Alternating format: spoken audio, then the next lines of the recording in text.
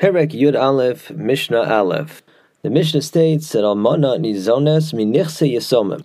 Husband's obligation to support his wife continues even after her death, and thus, upon his death, the orphans, his heirs, those who inherited his estate, have a continuing obligation to give all manner of support to the widow, as he promises her in the Kesubos, At te yasva bebeisi mitazna minichsai, that upon my death you shall have the right, as long as you're a widow, to remain in my house and be supported from my assets.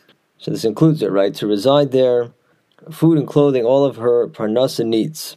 In exchange, mais yadeh shalahen, that which she produces belongs to them, meaning she is expected to perform some basic household chores in exchange for the fact that she receives support from the Yisomim, from the heirs, from the estate.